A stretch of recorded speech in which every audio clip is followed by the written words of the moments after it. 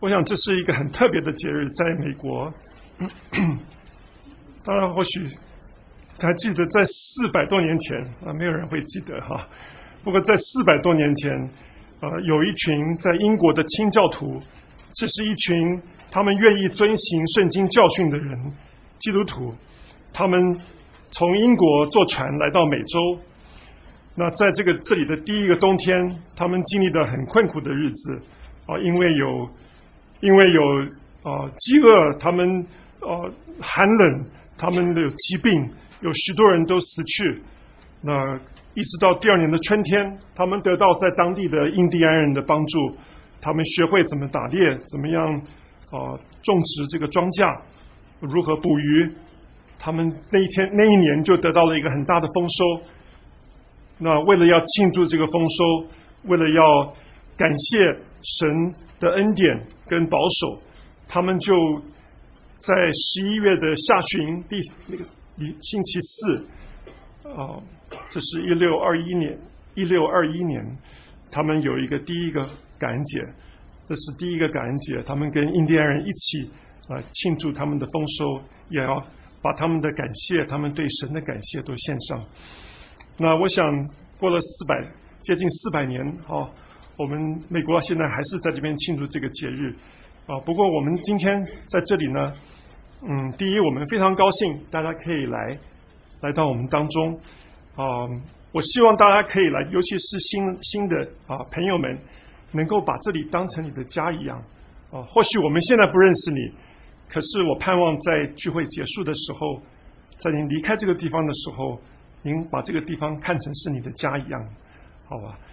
我们真是愿意，你可以认识这个天父，我们认识我们在天上的父亲，也认识我们都是他的儿女。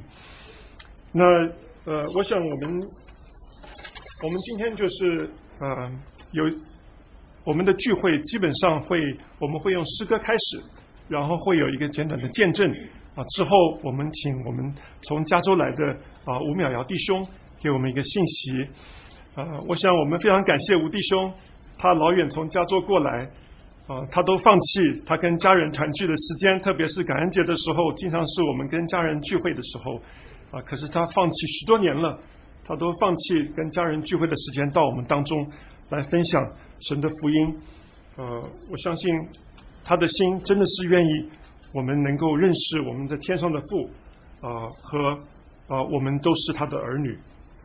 那我想我们就把时间交给我们的 Isaac 弟兄，我们有一些诗歌好吗？对。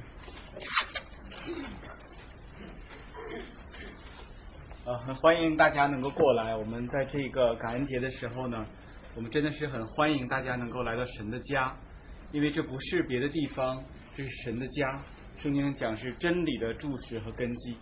我想我们在座每一个人能来到这里都不是偶然的，都是神对你的爱，神借着弟兄姊妹，借着家人把你带在这里。所以我们第一首诗歌，我们来唱一首就是感谢神的诗歌，是诗歌713首，感谢神大家可以看到前面那个荧幕上面，可以 projector 上面去。我们来开始唱。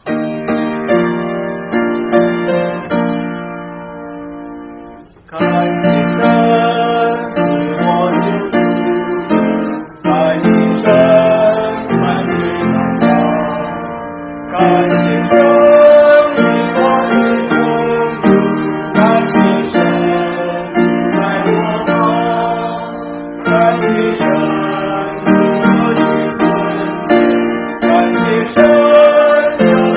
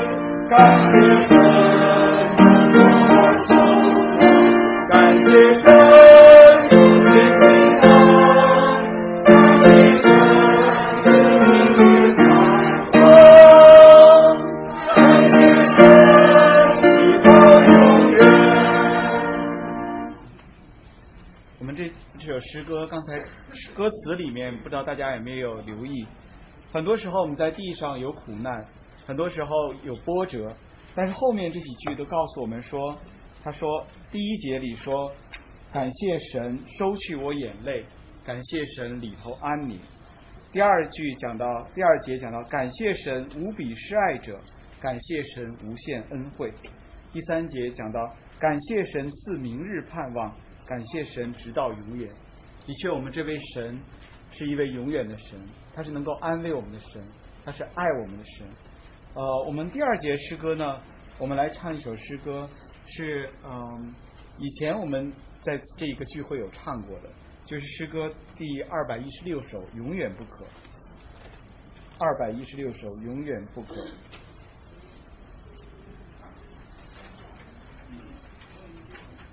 216首《永远不可》，大家已经放在上面。我们先请思贤先弹一下，然后大家再开始唱。我们先只唱一遍。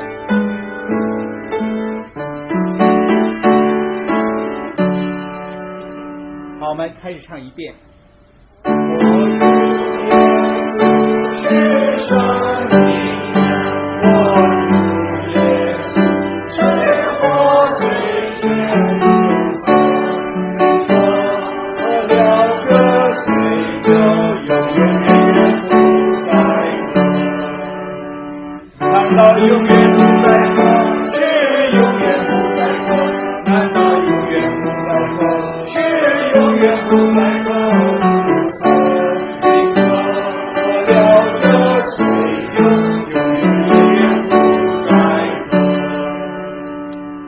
在圣经里面，在约翰福音第3章里，主耶稣有说喝这水的，凡喝这水的还要再渴，人若喝我所赐的水，就永远不渴。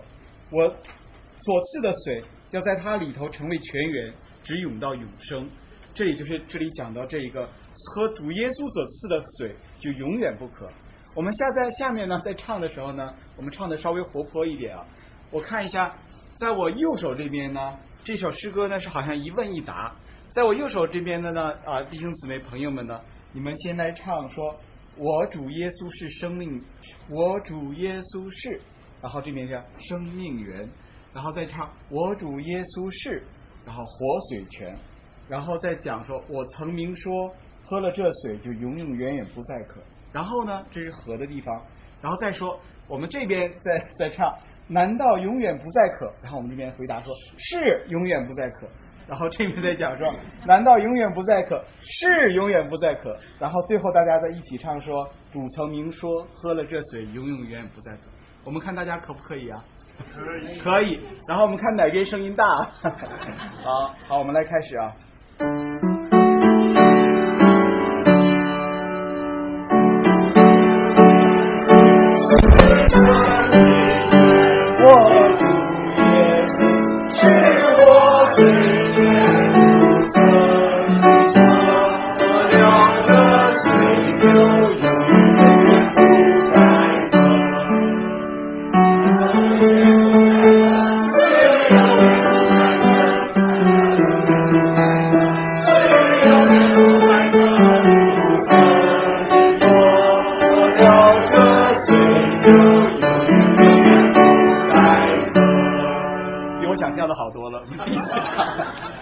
好了，我们再唱一遍啊！但是我们这次换边，好不好？我们这边先来，然后这边来回答，好不好？来，我们自己来。我主耶稣是生命源，我主耶稣是活水泉，主曾经说我了这水就永远不再渴。难道永远不再渴？难道永远不再渴？是永远不再渴。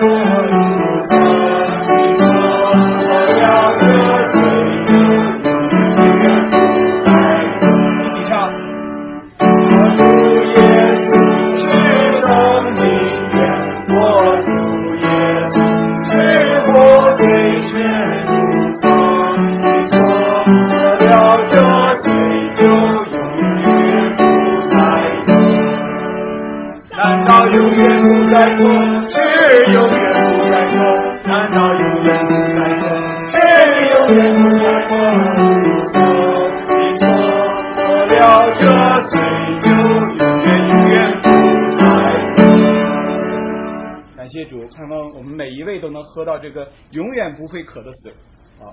我们下面再唱一首诗歌呢，也是大家比较熟悉的诗歌，叫做《平安如水流》，是诗歌494首。这首诗歌比较安静，大家听音乐的时候，我们体会一下里面的感觉。494首，我们先只弹思琴先弹一下，然后我们唱第一节。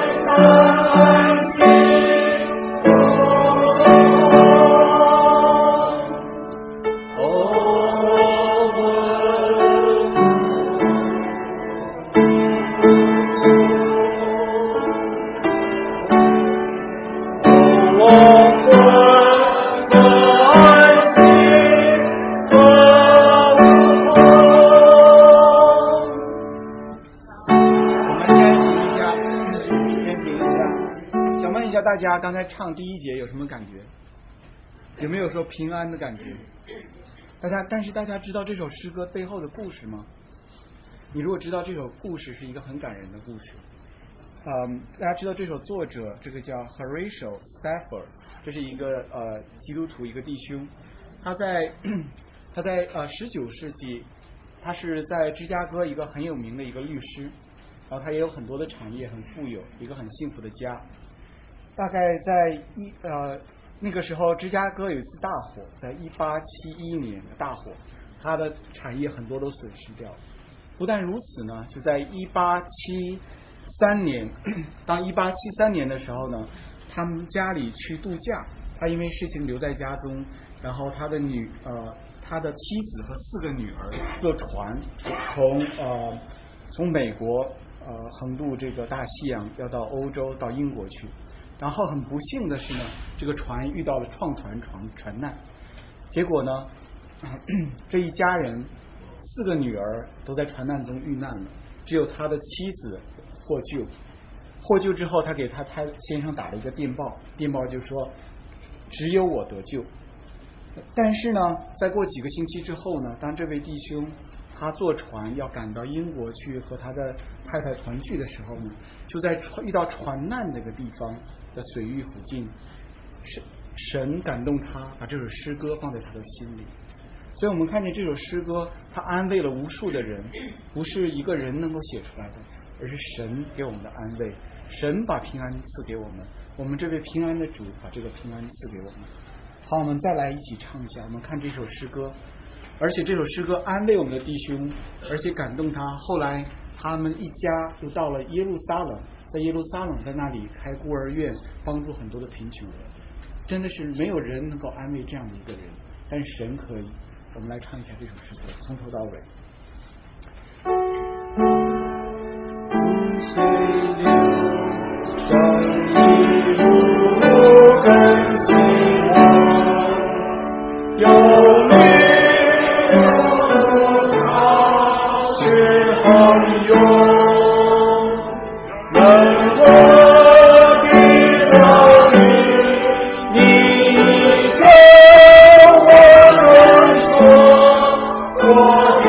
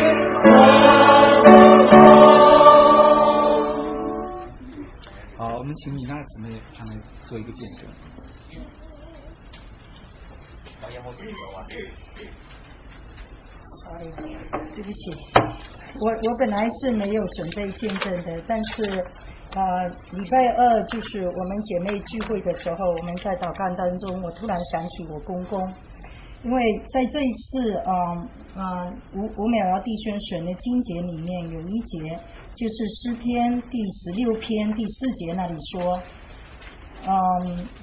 以别神代替耶和华的，他们的愁苦必加增。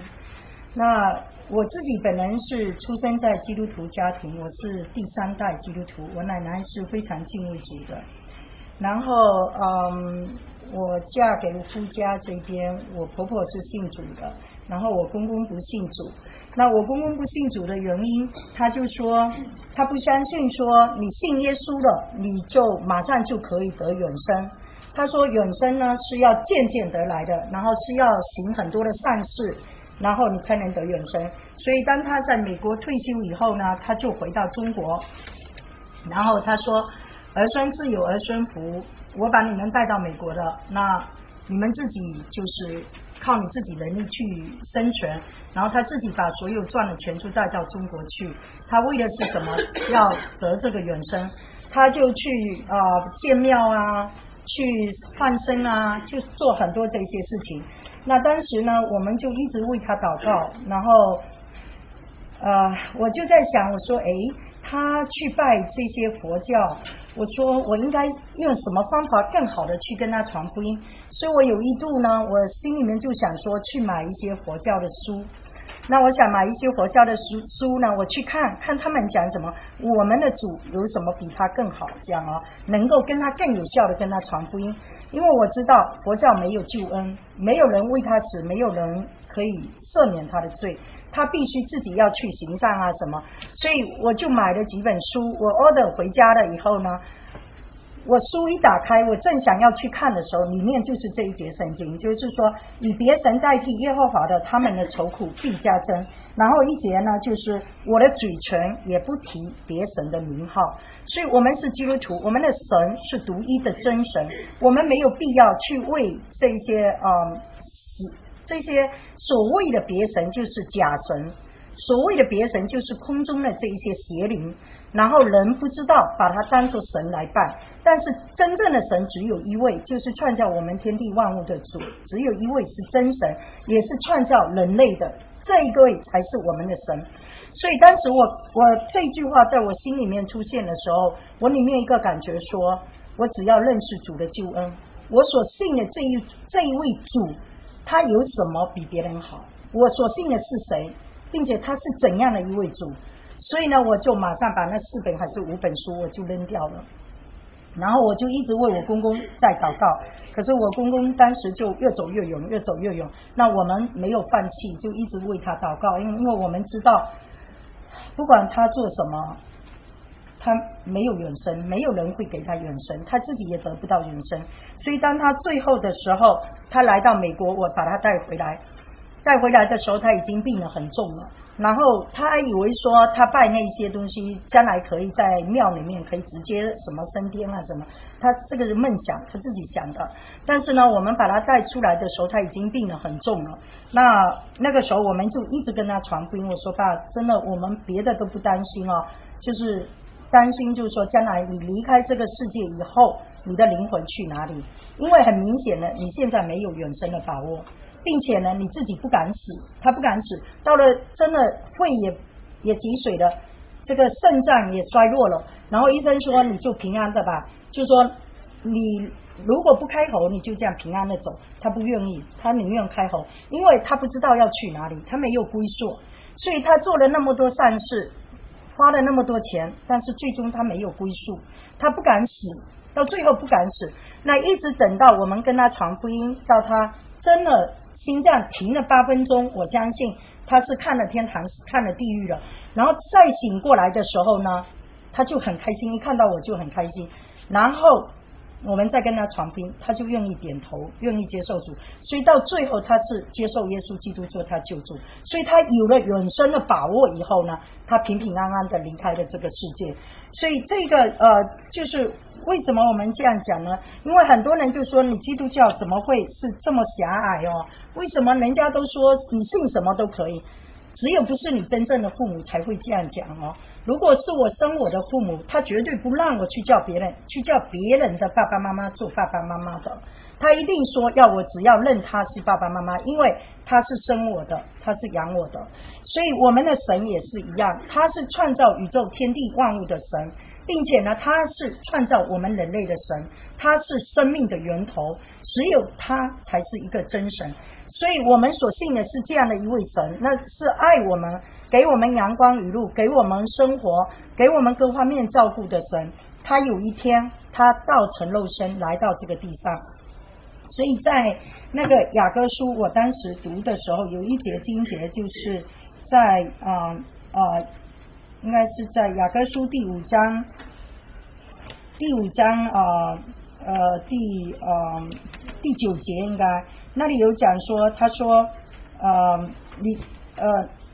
就说你这女子中极美丽的，你的良人有什么比别的良人强？你的良人有什么比别的良人强？然后苏拉密女回答说，我的良人白而且红，超乎万人之上。那就我们的主，我们所信的这位主，为什么他会超乎万人之上？他是美者最美，他是甜者最甜，因为只有在主那里他有设立救恩。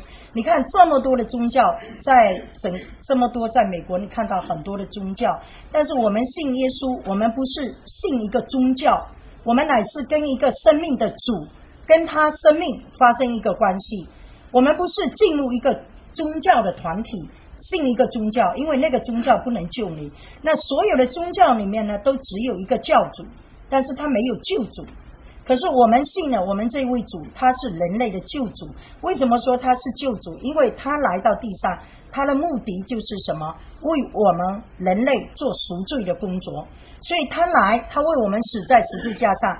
人有罪，罪的重价就是死，所以我们每一个人都要走，最终都要走这一条死亡的道路。但是呢，我们的主耶稣基督他来，他拯救我们，所以他的宝血赦免我们的罪，那我们就能够因着他，在那个罗马书第3章第25节说，神设立耶稣做挽回祭，是凭着耶稣的血，借着人的信，要显明神的义。所以我们怎么能够称义？我们怎么能够在神面前得以站立得住？乃是因为耶稣基督的宝血，也因为我们的信。所以呢，基督的生命就进到我们里面来，所以神的义，我们就得着神的义，我们就能够坦然无惧的到神面前去。所以我们的好行为不是因为我们修的，我们外面修的，那很多人劝你行善是外面修进去的，但是我们的善行是里面发出来的，是神给我们的生命。我们有了善的生命，有了一个美的生命，我们就自然而然的活出这个美的生命来。所以这个是生命的一个结出来的果子的善行，而不是你里面还没有爱，你还要苦苦的去修。那我问我公公，我说那你修得这么好，你做了这么多善事，你的罪都得赦免了吗？他说没有，我做了一件善事，可是我犯了更多的罪，我越做越多，罪越做越重。所以我们知道世上没有救主，唯有耶稣基督是我们人类的救主。然后我们怎么能够在神面前称义？不是靠着我们的善行，因为我们的善行我们没有达到完全的地步，没有达到神的标准，只不过某一个人比某一个人好一点，但是唯有耶稣基督那个善，那个美，那生命里面发出来的那个才能够达到神的面前。所以在使徒行传第4章12节那里说，除他以外别无拯救，因为在天下人间没有世下别的名我们可以靠着得救。就说没有任何一个救主，任何宗教里面没有救主，他只不过有一个教主。那这个教主教你做什么呢？教你行善，教你做善事，但是他不能救你。所以我们的主耶稣基督他是一个救主，所以他能够救我们，他并不单救我们，他能够给我们生命，给我们得着那个非受教的生命。所以我们那个里面那个美的生命发出来的就是善的果，就会结出善的行为。所以我觉得我们很感恩，因为今天是感恩节，我很感谢神把我带到这个地方。因为我们在中国的时候，当年我们在中国的时候是在宗教逼迫底下，我们没有自由，我们在学校一说是基督徒什么都没有了，连上课有时候都不让你上。但是我们8万座有自由，所以到有一天神把我们带到这个国家，我们刚刚弟兄也交通了，这个国家是当年有102位坐着5月花号来到这边，还有35位是船员，还有其中102位里面，其中有35位是清教徒，他们来到这个国家，他们建立的这个国度，他们整个宪法，美国的宪法就是跟中国不一样，所以我们在这里能够得到自由，只要你有能力，你就可以在这里生存。所以我们为着上帝让我们能够坐落在这一个佳美之地我们向他感恩。我们也感谢主，就是给我们有父母，他给我们这个生命，把我们带到这个物质的世界上来，让我们渐渐长大，学了知识，让这个世界五彩缤纷，让我们认识的更多。但是我们更感谢上帝给我们救恩，让我们得救赎，让我们能够得着他所给我们那个非受教的生命。所以我们这里圣经说信子的有永生。我们怎么得永生？我们不是行善渐渐的去得永生，永生就是耶稣基督从死里复活的那个生命。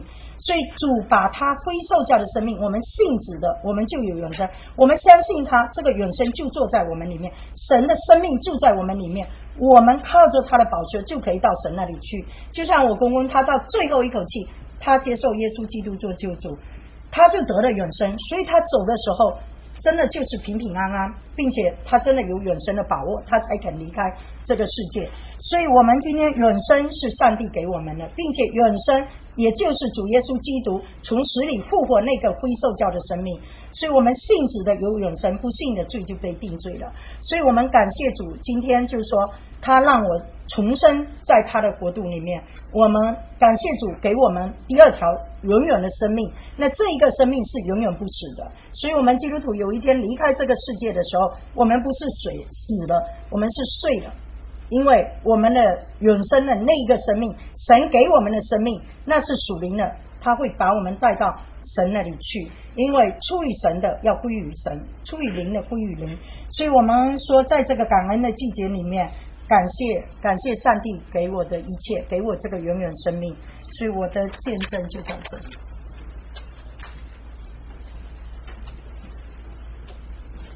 谢谢敏大姊妹给我们做这么好的见证。我想我在讲这篇道以前，好不好？我们再唱一首诗歌，叫你是我的主，我们很容易唱的一首诗歌。我们先听我们姊妹用琴先弹一次啊。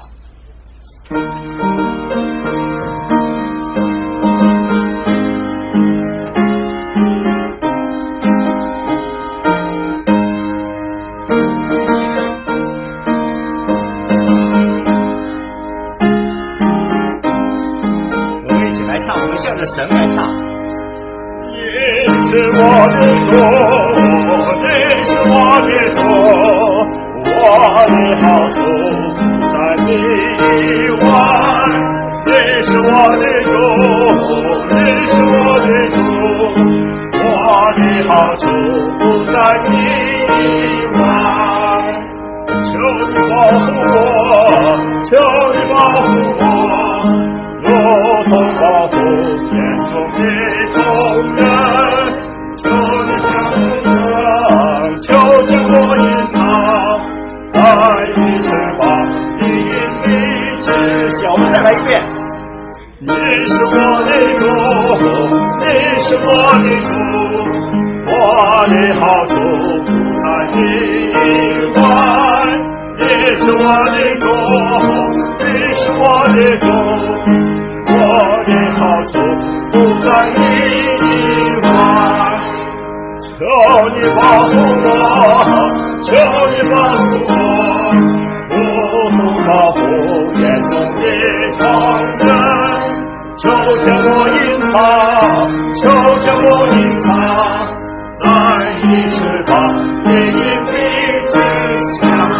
好，我们诗歌就唱在这里。如果等一下我们有机会再来唱，我们能够知道我们都要有一位主，这位主就是爱我们的主耶稣基督。今天我愿意大家在这里跟大家分享一章的圣经，就是在我们大家印到这里的后面的第一段，诗篇第16篇。刚才我们唱的这诗歌其实就是诗篇里面的这些个话啊，大家找到的话好不好？我们就大家一起来把这几节诗篇16篇第1到第4节还有第8到第11节，我们先把它读一遍，好不好？好，我们找到，大家找到了啊，我们一起来读，好吧？神啊，求你保佑我，因我投靠你。我的心啊，你曾对耶和华说，你是我的主，我的好处不在你以外。论到世上的圣民，他们又美又善，是我最喜悦的。以别神代替耶和华的，他们的愁苦必加增。我将耶和华常摆在我面前，因他在我右边，我便不致摇动。因此我的心欢喜，我的灵快乐，我的肉身也要安然居住。因为你必不将我的灵魂撇在阴间，也不叫你的圣者见朽坏。你必将生命的道路指示我，在你面前有满足的喜乐，在你右手中有永远的福乐。好，我们好不好把最后那几句话再读一下？你必将生命的道路指示我，在你面前有满足的喜乐，在你右手中有永远的福乐。不知道大家你有没有满足的喜乐？你有没有永远的福乐？这一篇诗篇是圣经里面一个最伟大的一个君王，是大卫王他所写的。你知道大卫王直到如今呢，以色列人都非常的纪念尊重他。你知道以色列的国旗是什么？是六角的星，这个星他们称为什么？大卫之星。也就是说，当以色列最强盛的时候，或者是说在圣经里面，这一个君王是在神面前特别讨神喜悦的。他不单单在以色列当时在地上建立个国度，而且在神永远的国度里面，他是在那里预表他是在宝座上的那一位。而且呢，这一本圣经，我们刚才我们的姊妹做的一些的见证，我们所唱的这诗歌，其实都是根据圣经里面的话。在座的可能有一些的朋友，你不太认识这本圣经。11月17号，在华盛顿那里有一个新的博物馆刚刚开幕，那个博物馆就叫做圣经博物馆，是花了5年的时间，4亿有人捐的款，在华盛顿那个广场上，现在开始有一个新的博物馆啊，刚刚开幕啊，而且是你们如果以后去的话，可以多一个地方去。我是很想马上去，因为在他没有开幕以前，他招待贵宾的时候就招待了我们当中一对年轻的夫妇去了，他觉得里面非常的有意义。美国第16任总统林肯曾经说过，他说圣经啊是神赐给人类最大的礼物，因为他说救世主一切的美善都由此书传给我们。他说它是世界上最广泛人读的一本书啊！大家都知道，现在统计已经有翻译成2300多种语言，是超过世间的所有的书。说当人有的时候每遇患难彷徨，人就纷纷转向圣经，寻求安慰、盼望、指引。但是很可惜啊，就是当人顺利的时候啊，或者也有渴慕真理的人去寻求，但这个时候呢，多数人的灵魂呢处于沉睡当中啊。患难有的时候一些的难处，好像一个大喇叭那样，就唤醒了睡沉的灵魂，叫他们回归去认识神。今天我不知道大家你的灵魂是睡醒了的，还是在清醒的当中，或者你在寻求你生命的意义跟价值。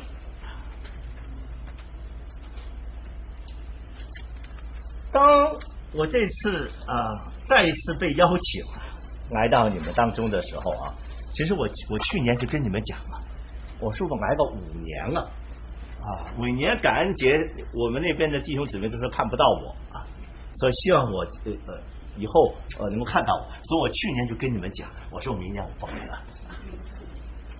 但是前2个月你们又打电话来，当我跟我的太太在谈这个事情的时候，我里面好像有一个很清楚的声音，就是说，传福音不问得时不得时都要传，不管你方不方便，你愿不愿意，这是神给我们每一个基督徒的一个权利。所以往里面就是很快的，我说你们给我1-2天时间，我想一想，我很快的就告诉他我来。为什么？因为我实在看到你们在这里有很多渴慕神的话，愿意来到神的家，愿意认识神的人。因为今天我们在地上可能有很好的环境，很好的学问，但是在我们心灵的深处，我们有没有那个真正的安息？有没有真正的那个满足的喜乐，永远的福乐？这些的恩典只有神能够给我们，只有当你得到耶稣基督做你救主，当你真正的寻求得到他是你的主，当你来到他跟前的时候，你才能够真正有平安跟喜乐。所以刚才我们所读的那一篇是称为做大卫的金诗啊！你知道大卫诗篇，圣经里面的诗篇有150篇，其中有很多篇是神这个大卫写的，其中能够被称为大卫的金诗的只有6篇，诗篇第16篇是第1篇。我们都知道诗是用最短的话来发表最深的感觉，所以当我们读神的话的时候，特别是读到诗篇的时候，里面很多时候给我们有很大的帮助。所以一开始他说，神啊，求你保佑我投靠你，或者说一开始说，神啊，求你保守我现在投靠你。说我的心你曾对耶和华说，你是我的主，我的好处不在你以外。你看到这里有一个当时为君王，蛮有权柄，但有极多的经历的这一位在地上人称为是表者的这一位君王，他的心，他说，神啊，求你保佑我投靠你。我的心你曾对耶和华，就是神的名字，你是我的主，我的好处不在你以外。我们实在知道，不管你是哪一个国家的人，不管你在哪种情况的底下，人都心中有一个倾向，愿意去得到我们中国人说的天人合一，这种和谐的这种的境况，就希望得到上天的保佑、祝福、扶持。有的时候就算你说我们这些人包括我也在内我们是这个喝无神论的奶水长大的，我们是在读进化论的这些的学术里面来长大的，我们没有任何的宗教的信仰但是我告诉你，多少时候不管你是哪一国的人，不管是哪一方面的人，你在关键的时刻，你都在那里有一个呼天，或者我们中国人求老天爷的这种的一个倾向。大卫说，我的心我对耶和华说你是我的主，他对于神，对于天，对于这位主，他说耶和华你是我的主。我们知道耶和华这是神的名字，是耶和华是今在昔在以后永在的全能者。我们所信的这位神，他的名字叫耶和华，就是说我是。你说怎么叫做我是？所以下面解释他是昔在今在以后永在的神全能者。我告诉你，真神就是这样的一位从永远到永远的神。所以你读圣经的里头，圣经里面的话，神对人怎么说？神说我要以永远的爱来爱你们。哎呀，你说我谈恋爱的时候也讲过很多，很多时候你讲的话有根据吗？你能够以永远的爱爱你所爱的人吗？你当时可能是真心真意，但你有没有想到你有没有永远？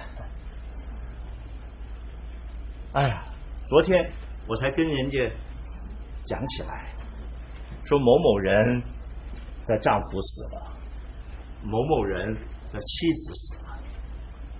哎呀，我们讲了，就很多时候都是很无奈没有想到的啊。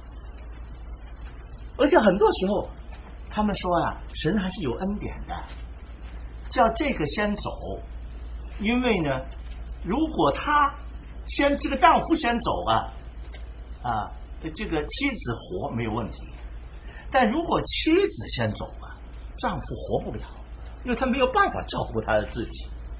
所以很多时候我们说我要永远照顾你，但是你有永远吗？有一天你不在了怎么办？但是我告诉你，如果他是神的话，如果他是你能够信靠的那一位的话，他说我叫耶和华，我是就 I am， 我现在是，我昔日是神，现在是神，到永远我还是神。所以今天我告诉你，当你来到神跟前的时候，你要看到他是谁。如果你真是一个敬畏神的人，他要是你的一切。所以大卫说你是我的神，我的好处不在你以外。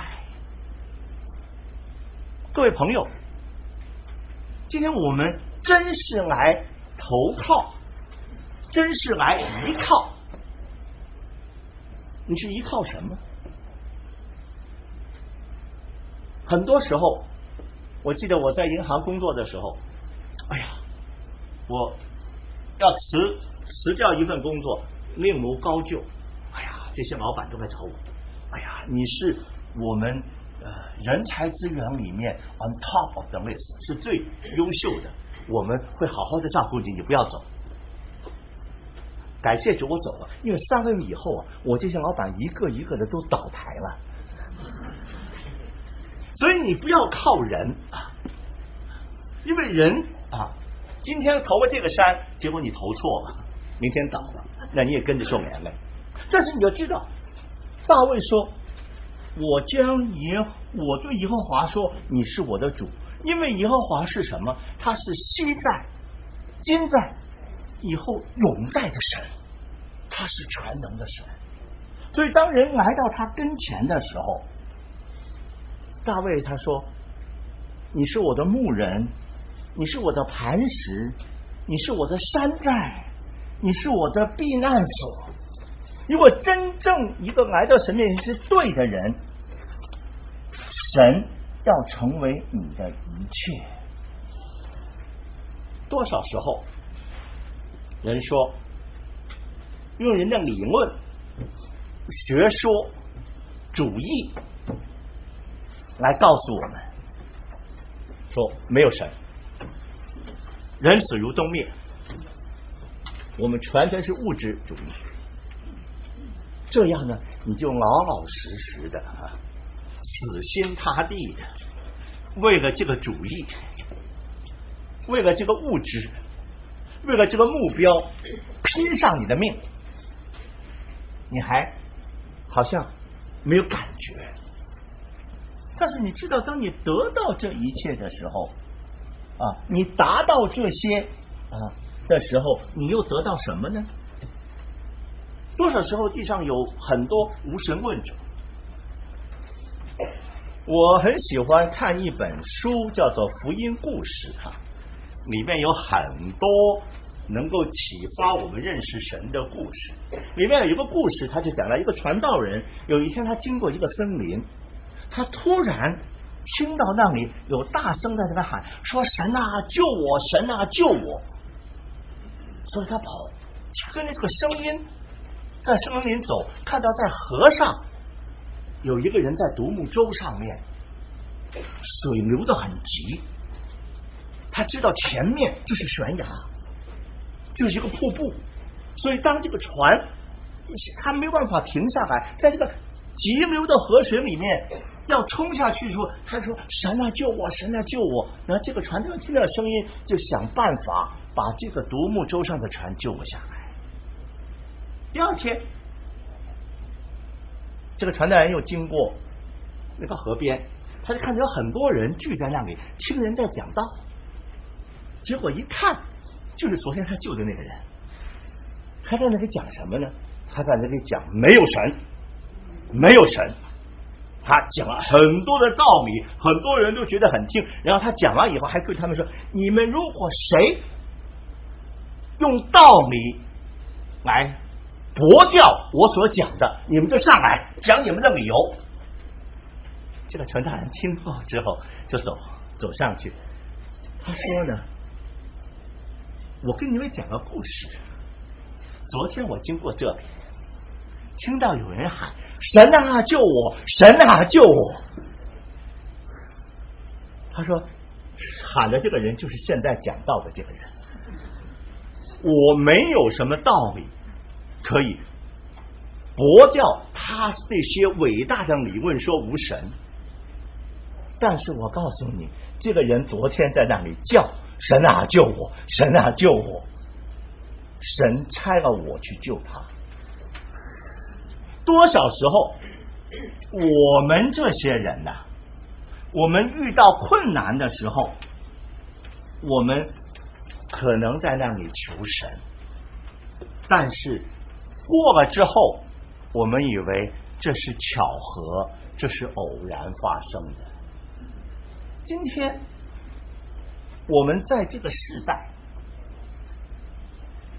刚才我们的弟兄讲到感恩节，觉得我们在美国这片自由的土地，我在美国开国的这都是非常敬畏神的一些的清教徒。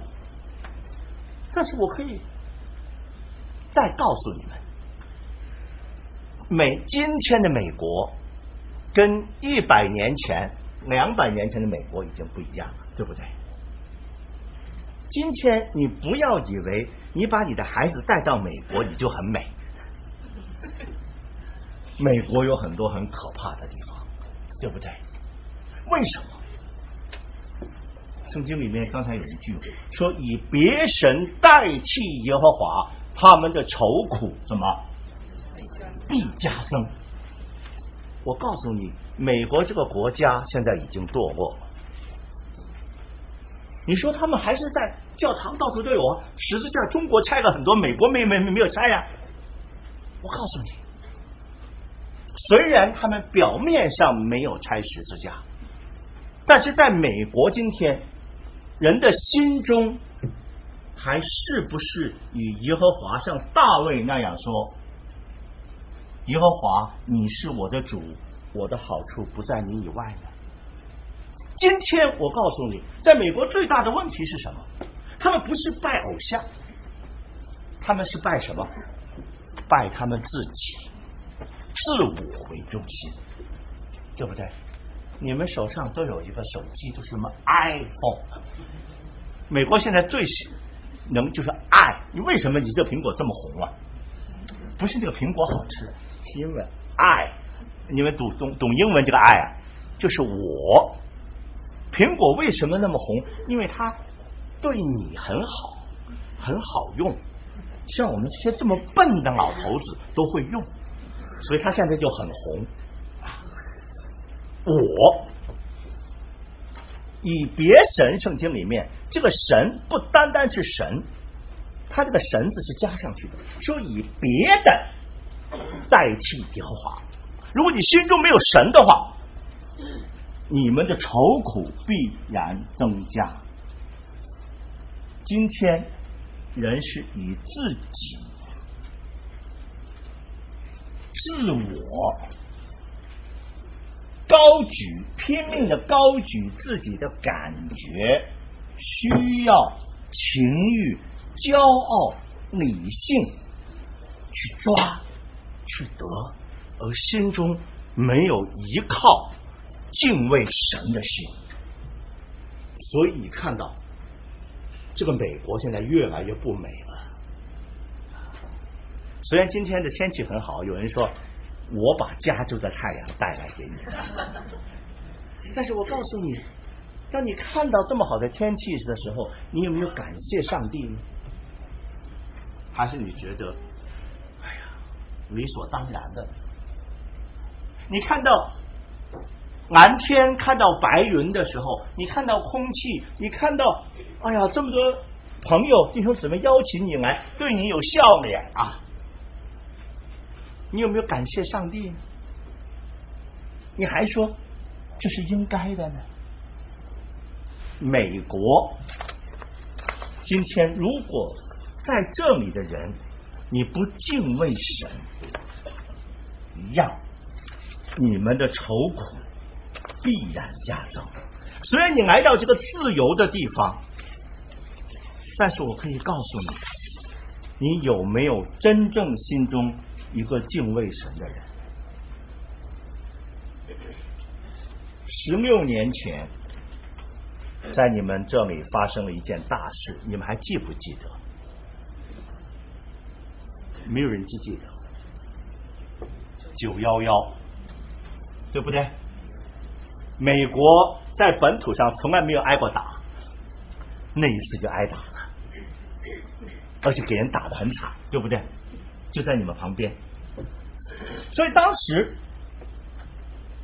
我记得在 NBC 早上的 Today Show， 这个 Brian Gumbel 就访问葛培理的女儿 Annie， 就是美国一个很出名的布道家的女儿。我问说，神为什么允许这些事情发生在我们美国？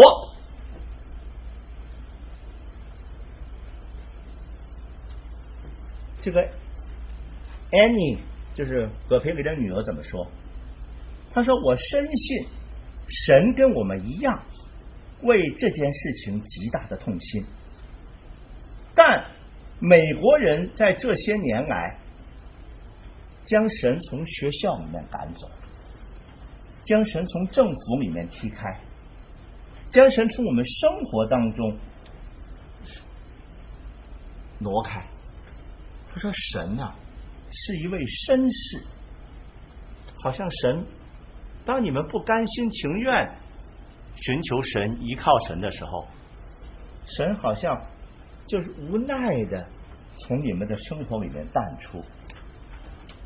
说当初是我们叫神离开我们，他是一个美国人的话，那为什么现在又问神啊，你为什么现在不保护我们呢？他说美国现在在公立学校里面不可以祷告，因为学校要保持宗教独立中立，学校无权要求学生祈祷。那我们怎么说？我们说 OK， 没问题。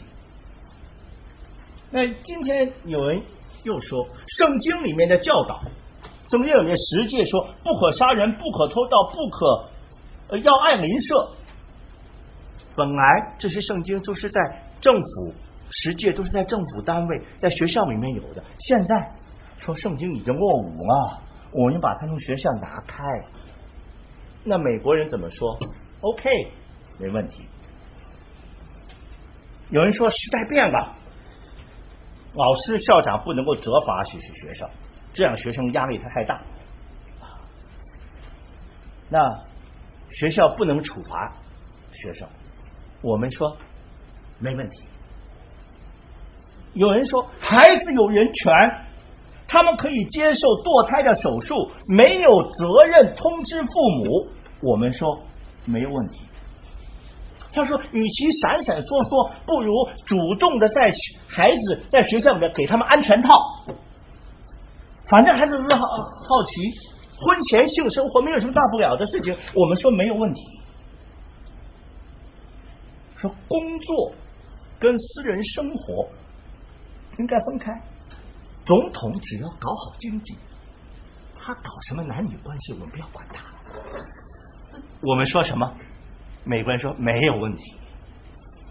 你们这些人去看色情网站，儿童色情，这都是言论自由啊，没有什么大问题。所以你看到美国现在的社会把神踢开，没有一个向神敬畏的心，所以现在的孩子没有良知，现在的孩子可以拿枪杀人，13岁的孩子已经做人父母。我们问为什么神允许这个911的事情会发生在美国？神无奈的说，孩子啊，是你们不允许我踏入你们的生命，是我们自己摧毁了自己所栽种的。我们读的这一篇的诗篇说，以别的代替耶和华，他们的愁苦必然加增。如果你不是一个敬畏神的话，就说你来到这个美国这位敬畏神后代的土地，你没有一个心中没有神的话，你的愁苦必然加增。但是我告诉你，为什么这样说？因为你读圣经的话，圣经告诉我们，平安跟喜乐的源头是哪里来的呢？在我们这章经文的里面，下面第2段就告诉我们，约翰福音14章27节，这是主耶稣说的话，我留下平安给你们，我将我的平安赐给你们，我所赐的不像世人所赐的，你们心里不要忧愁，也不要胆怯。下面约翰福音15章11节说，这些事我已经对你们说了，是要叫我的喜乐存在你们心里，并叫你们的喜乐可以满足。今天我们为什么说愁苦？我们为什么胆怯？因为你要知道，约翰福音14章神的话说，我留下平安给你们，我将我的平安赐给你们。这里说我的平安，约翰福音15章说，这些事我已经对你们说过，是要叫我的喜乐存在你们心里，并叫你们的喜乐可以满足。我今天问你，有平安吗？你有喜乐吗？你可能有暂时的高兴兴奋，但是你有真正的从心的深处让你说有平安，有满足的喜乐，有永远的福乐吗？这里说愁苦，今天我告诉你，如果我们看看我们人生的话，当小孩子一生下来怎么样？第一件事情是什么？哭。为什么会哭？因为他不满足，他有需要，他尿片或者他肚子饿，或者是那里痛，他就会哭。为什么他会哭？因为他里面有不平安，有不满足。他长大了，上学苦不苦啊？哎呀，我看我们在加州没有下雪，你们这里冰天雪地，有的时候啊，哎，我觉得你们比我们苦啊。秋天还要扫叶子，我们的叶子都不掉的啊。但是你们整天就说，你们那边虽然没有雪，不用扫叶子，但是你们那边有地震。到了你年纪大的时候，我现在很多时候都发现，哎呀，实在是人到了年老的时候啊，老眼昏花，耳聋牙掉，头发白，弯腰，这叫什么？这叫做哭。所以人的一生，有人说是哭、苦、孤。那怎么能够不愁苦呢？但是我告诉你，刚才我们所读的圣经，在16章第8节，他说：“我将耶和华常摆在我面前，因他在我右边，我便不致摇动。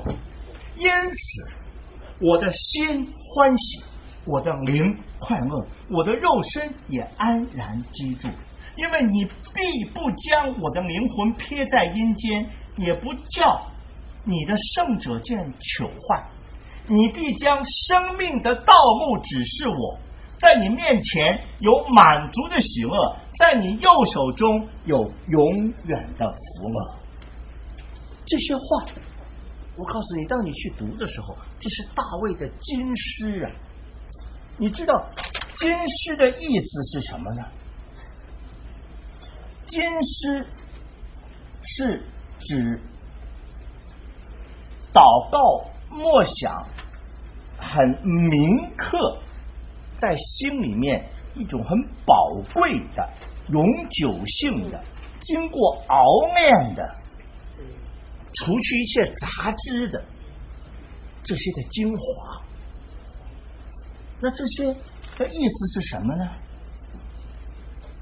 首先我们看到他说你必将生命的道路指示我。这个生命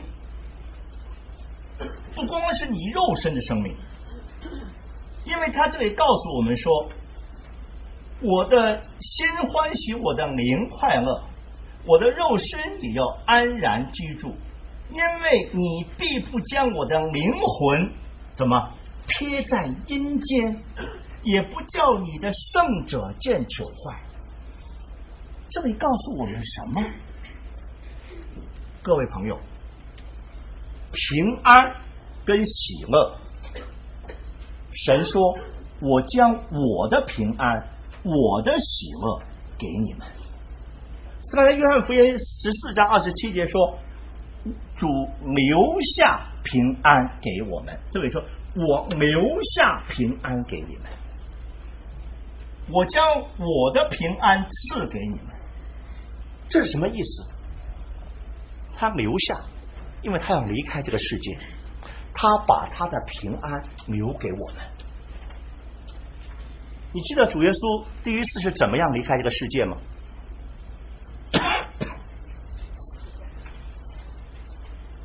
神的儿子耶稣基督，他第一次来到世界，他不是在地上要享荣华富贵，他来到世界上是为了寻找拯救世上的人，是叫愁苦，是叫没有平安的人，叫他们得着释放。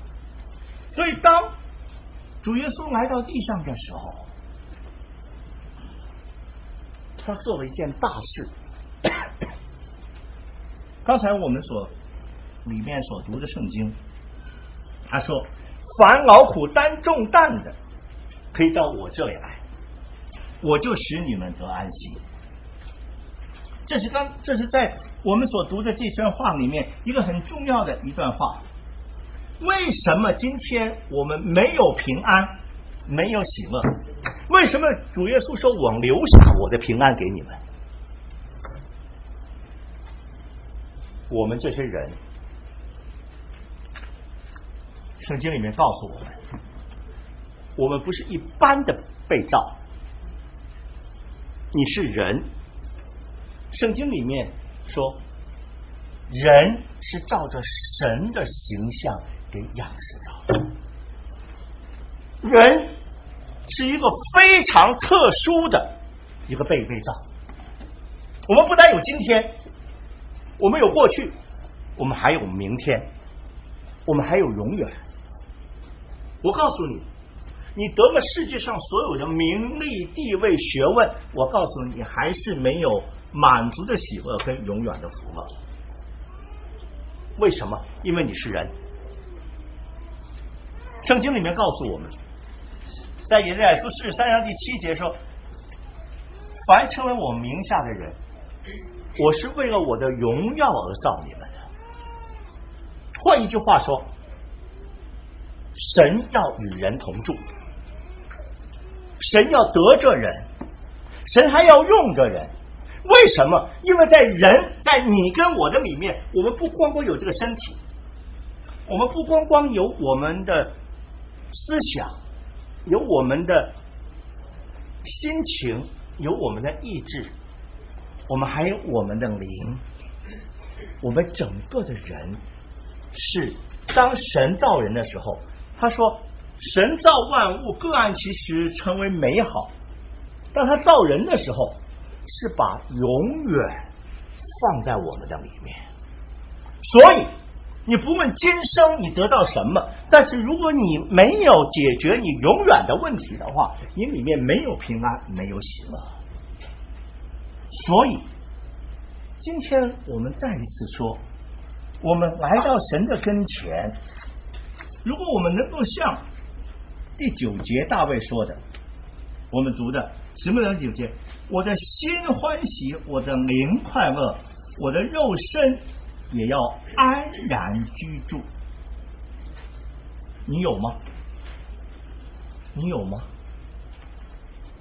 我告诉你，这里说你们不要忧愁，也不要胆怯。你就说一说就解决问题了。我告诉你，神从来不空口说白话的，神说的话是有根有据，而且他是帮我们解决这些的问题。为什么我们会忧愁，我们会胆怯？因为圣经里面告诉我们，按着定命，人人都有一死，死后且有审判。因为圣经里面告诉我们，因为罪的工价就是死，唯有神的恩赐在我们主基督耶稣里乃是永生。什么叫做胆怯？什么叫做忧虑？因为我们没有办法带着罪去见这位公义的神，因为我没有办法带着罪，带着亏欠能够进到永远的里面去。所以今天我们忧愁，我们胆怯，是因为我们没有平安，是那一个平安。主耶稣说，我把我的平安留给你们。他怎么留给我们？圣经里面告诉我们说，世人都犯了罪，亏欠了神的荣耀，如今却蒙神的恩典，因基督耶稣的救赎，神就白白称你们为义。怎么称我们为义？主耶稣来到地上是为了做什么呢？地上的政治家、哲学家告诉你们，人没有灵魂，人属如灯灭，所以你在世上可以被他们利用，为了一些主义，为了一些物质，为了一些地位，为一些金钱奉献了你们的一切，你们拼命的去抓这些物质的东西，拼命的向上爬。但是当了有一天，你发现人生只不过是空苦孤的时候，你里面就再没有安息，所以你里面没有喜乐，没有满足。大卫告诉我们说，神啊，你必将生命的道路指示我。什么叫做生命的道路？是你必将永生的道路指示我。什么是永生的道路？主耶稣来到地上，圣经里面我们刚才下面最后的一节圣经说，神爱世人，神爱世上每一个人，甚至将他的独生子耶稣赐给他们，就是给我们。怎么给我们？这就是主耶稣第一次来到地上的原因，他是神的儿子，成为一个人的样式，在地上33年传道医病传福音，但最后以色列人把他钉在十字架上。以色列人嘲笑他，如果你是神的儿子，你就可以下来。但是他说他不能够救自己，因为他要救我，救你，救世上所有的罪人。因为神那个生命的方法，生命的道路，乃是以义的代替不义的。神说，神爱世人，甚至将他的独生子在十字架上赐给了我们，叫一切信他的、相信他的，我们的罪就得着洁净，我们的罪就得着赦免。不单这样，叫他们灵魂不至灭亡，怎么样？反而得到一个永远的生命。这就是主耶稣说，我把我的平安留给你们。什么叫平安？没有惧怕，和谐，没有顾虑，没有胆怯，不怕见光。因为我们这些人，不管你是多么好的人，不管你是多么有学问的人，不管你是多么成功的人，但是你知道在你里面有罪，在你里面有亏欠，在你里面有污秽，在你里面有你自己都不愿意看到的你的思想、你的行为、你的言语，你怎么能够去见这个永生的神？你怎么能够不忧愁？你怎么能够不胆怯？但是主耶稣说，我把我的平安留给你们，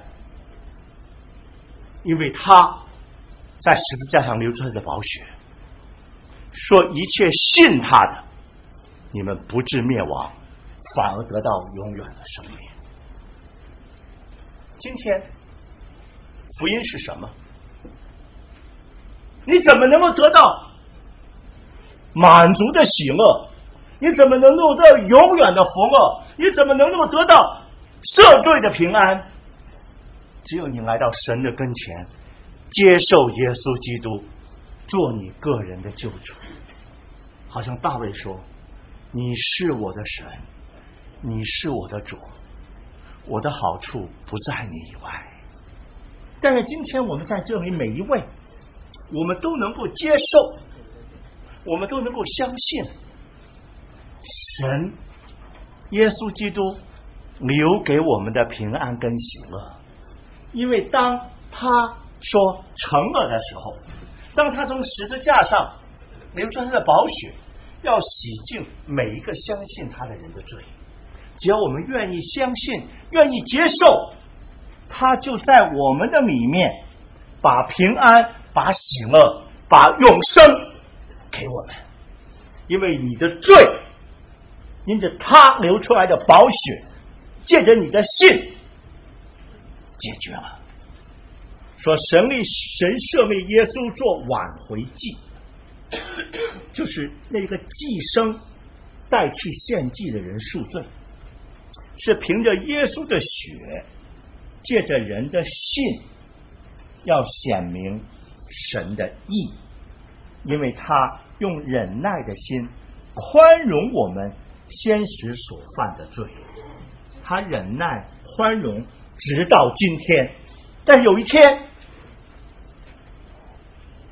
当我们离开世界的时候，他说按着定命，人人都有一死，死后且有审判。你的罪没有得到耶稣宝血的洗净，你没有办法有平安去面对那个审判。神爱我们，他不愿意我们进到永远的灭亡，他愿意把他的平安留给我们。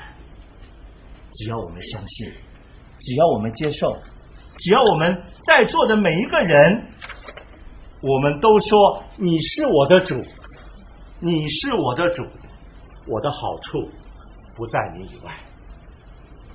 我愿意为在座的每一位祷告，但我们祷告以前，我们好不好把那首诗歌我们再来唱2遍你是我的主，你是我的主，我们预备我们的心，我们说耶稣啊，你是我的主，我愿意接受你做我的救主，我的好处不在你以外，好不好？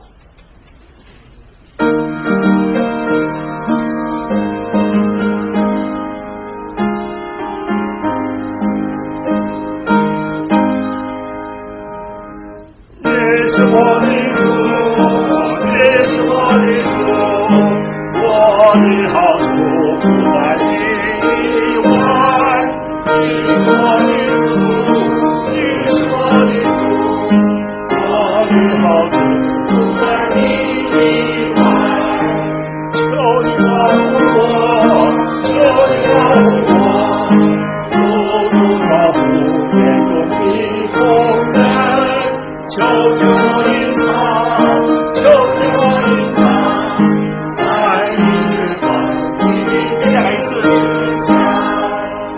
你是我的主，你是我的主，我的好处不在你以外。你是我的主，你是我的主，我的好处不在你以外。求你保护我，求你保护我，如同保护眼中的风人。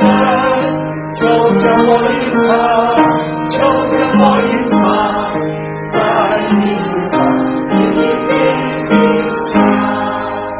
好，我们现在愿意为每一位愿意得到永远的喜乐，满足的喜乐，永远的福乐，得到主耶稣做你个人的救主的人，我们一起祷告。我们愿意在我们当中，每个人都说，主耶稣啊，我愿意接受你做我的救主，因为我不要忧愁，我不要胆怯，我要你留给我的平安。我愿意为每一个这样愿意信主接受耶稣基督的人来祷告。在我们祷告以前，我相信圣灵在你里面有催促。如果你真是愿意耶稣做你的主，你愿意得到他每位的平安，请你把手举一下，我们为你祷告好不好？现在就把你的手举一下。好，感谢主，感谢主举了就可以放下。感谢主，感谢主感谢主，感谢主，感谢主，举了就可以放下。你在主面前有一个愿意的心，还有没有？还有没有？那边后边还有没有？一个举个手可以放下。还有没有？后面我们每个人都说主耶稣啊，后边有感谢主，感谢主。还有没有？我们每一位都需要耶稣基督做我们的救主。我们都说主啊，你是我的主，你是我的主，我的好处不在你以外，我愿意得到你留给我的平安跟喜乐。在我们今天，在美国，你以为你来到一个美丽的地方，但是我告诉你，你一样有胆怯，一样有忧愁，一样有愁苦。最大的问题是，你里面有没有得到主留给你的平安？他在十字架上流出他的宝血，有没有你接受他的宝血洗净你一切的罪，叫你能够坦然无惧的来到神的跟前？你能够说主啊，你是我的主。我再问，还有没有刚才没有举手的？你愿意相信耶稣做你的救主？你在主面前也表示我为你们祷告，感谢主，感谢主，感谢主。还有没有？感谢主，感谢主，感谢主。还有没有？还有没有？感谢主。还有没有？还有没有？我愿意为每一个我们当中的朋友，你都需要耶稣给你留下的平安，给你的喜乐。那个赦罪的平安才是真正没有愁苦的平安，那个赦罪的平安才是永远的福乐，因为这是他将生命的道路指示你们，而且叫我们说，叫我们的心欢喜，叫我们的灵快乐，叫我们的肉身也能够安然居住。我最后再问，刚才没有举手的，举个手不用再举了。还有没有一位你刚才没有举，现在你愿意相信的？还有没有一位这样的人？还有没有？我们为你祷告，我们为你祷告，我们都需要的，我们都需要的，我们为你祷告。你说主耶稣，你是我的主，我的好处不在你以外。还有没有这样的人？我们为你祷告。好，我们低头祷告。感谢主，亲爱的主，我们欢喜快乐，因为你是我们的主，我们的好处不在你以外。你将生命的道路指示我，叫我在你面前有满足的喜乐，在你右手中有永远的福乐。今天我们把这里这么多位他们举手表示愿意接受耶稣基督做救主的，都恭敬的交在恩主的手中，求你把你留下的平安喜乐赏给他们，叫他们今天因为愿意接受你做他们的救主，你永远的生命就进到他们里面，你宝血就洁净了他们一切的过犯，叫他们从今天以后做一个蒙福有永远盼望跟从你的人。愿羔羊的宝血洗净我们一切的过犯与亏欠，叫我们从今以后做一个跟从耶稣的人，叫我们从今以后叫做一个有满足的喜乐有永远的福乐的人。求你今天把这些愿意相信接受你的人，他们的名字写在羔羊的生命册上，从今天开始，你的祝福平安随着他们。我们把一切的荣耀都归给你，奉耶稣基督的名祷告。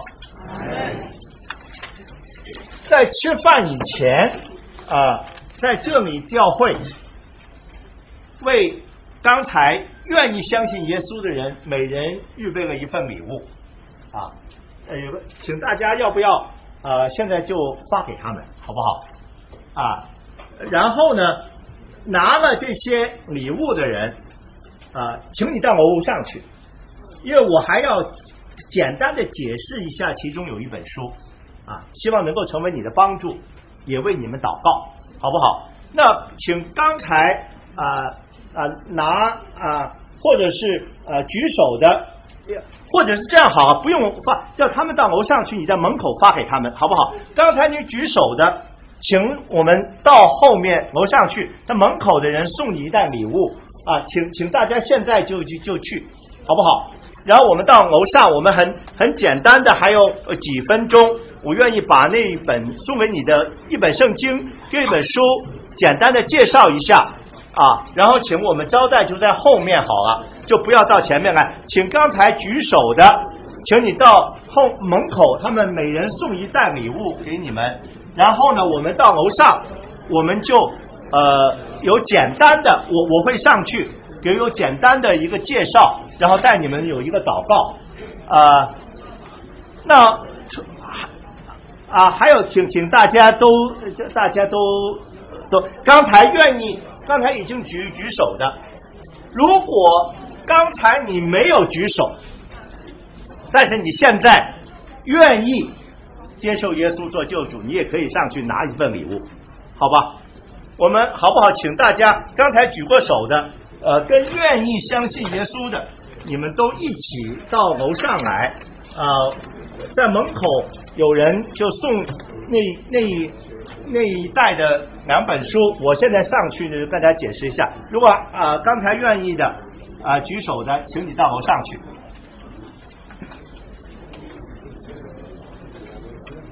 好，我们感谢主，我们也真是为了那些愿意接受主耶稣那个拣选这样生命道路的人，我们真是感谢神。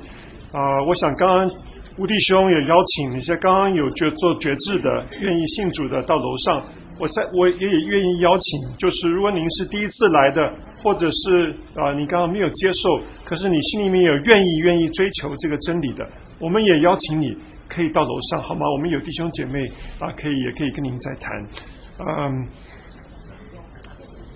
如果有您带来的如果有是朋友是带您来的，也可以请那个朋友跟您一起上去，好吗 ？OK， 如果我们当中有可以到楼上，好吧 ？OK， 好，那我们剩下留在这里的基督徒，我们有一些见证祷告跟诗歌的时间，那我们愿意也真是为刚才愿意接受主耶稣的来我们献上我们的感谢我们也有一些感恩的见证，好不好？那我想我们就请那个朱宇弟兄在吗？他还不在。OK， 好，没有关系。那个David 简弟兄在吗 ？OK， 好，请 David。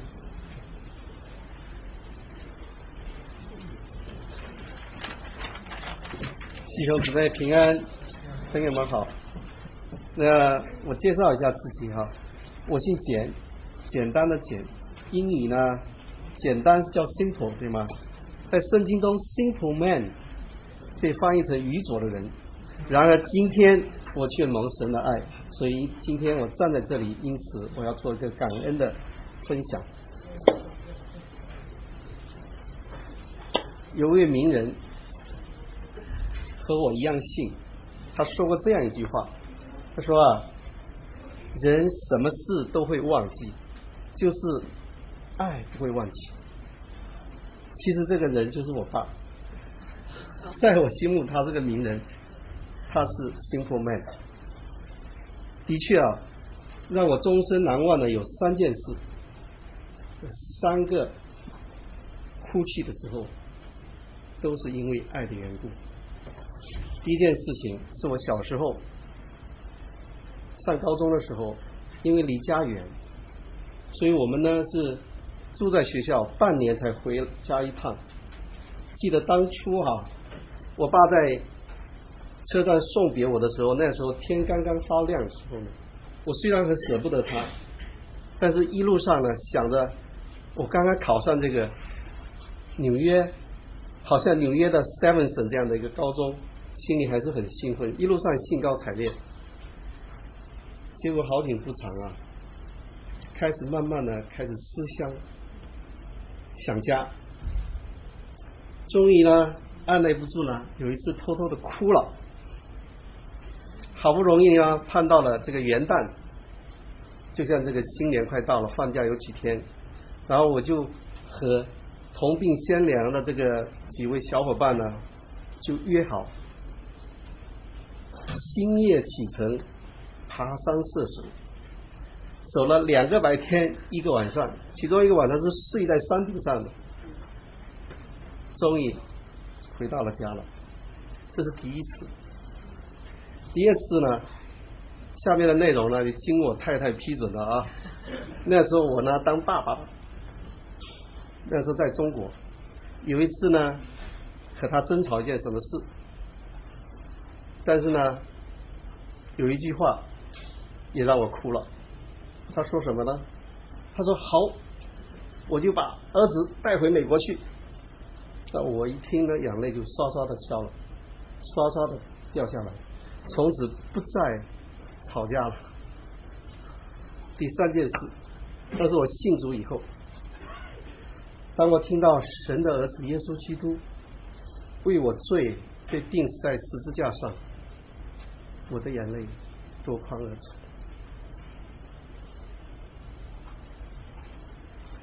那么第一次为什么哭呢？是因为学子远游被思亲嘛。只有当儿子离开家里的时候呢，从内心真正能够体会到家人的爱。那第二次为啥又哭呢？是因为这个孩子是父母的心头肉，是生命的延续。当你把说孩子要跟你分开的时候，你的心里有一个不可割舍的爱。第3次的哭是因为神他竟把他怀中的独生儿爱子，就像我们人一样的，他用了独生的爱子，他给舍了，我们当时舍不得，他舍了，他为了我们的罪，为我的罪，他用那不可割舍的爱，他来爱了我们，让我们找到了这个爱的源头，是一个永远不变的爱。知道自己是不配，所以我听了这个第3次说主耶稣为了我的罪，他被钉死在十字架上，我因此感恩流泪了。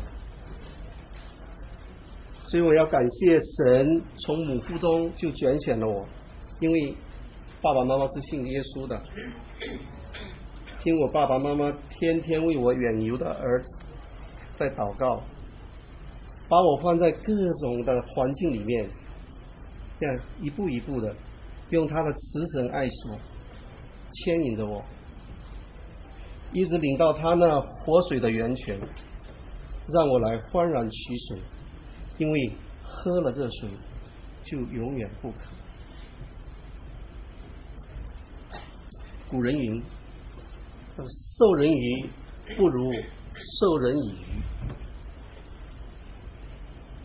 就这世界需要许多爱，每个人都缺少爱，但今天我要告诉你，人的爱是有限的，父母会老去，儿女也会远离，但只有神的爱才会伴随我们一生一世。如大卫诗篇23篇第6节所说的，他怎么说？说我一生一世必有恩惠慈爱随着我，我却住在耶和华的殿中，直到永远。像我今天所说的只是一个开头，很多弟兄姊妹呢也有像我这样的一个见证，来感谢我们的主这么多年，因为有了他，让我们有平安有喜乐，所以今天感恩的心，我们再一次在人面前来献给他。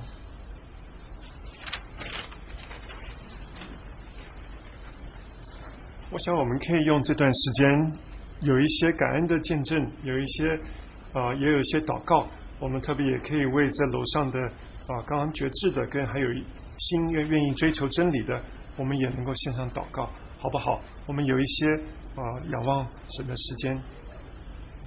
如果你有感动，愿意在弟兄姐妹跟前有一些感恩的见证，我们也欢迎你上来。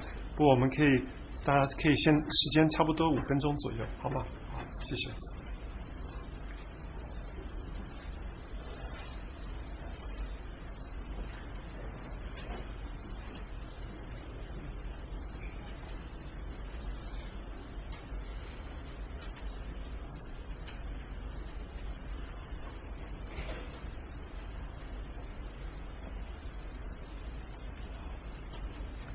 弟兄姐妹们好，我叫王卫华。2017年对我们家来说是非常幸福的一年，因为我们的那个政治庇护申请经历了12年，今年终于获得了批准。这个真是神的恩典和大能，因为我们所有的人都放弃了希望，没有人认为这件事是可能的。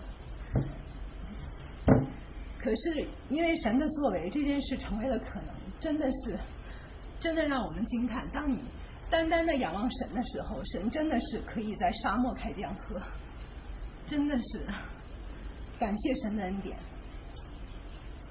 也让我真的是看到了神是现实的，他是活的，他是真的是又真又活的神。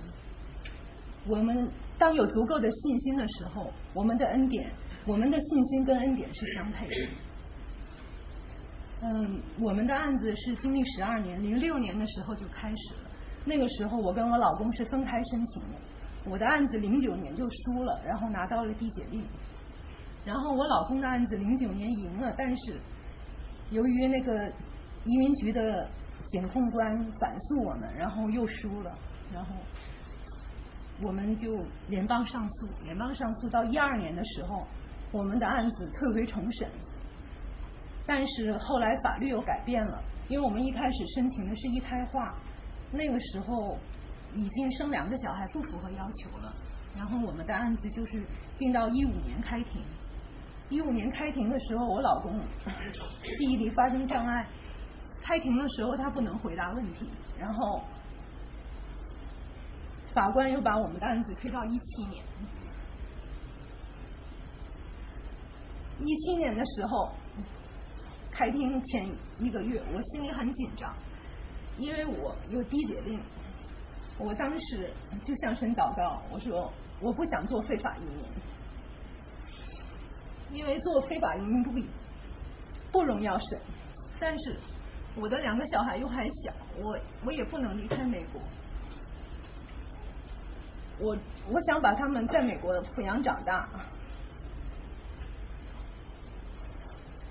我不知道这件事情该怎么办，我就说神呐，我求您，这件事情我交在您的手上，由您做主。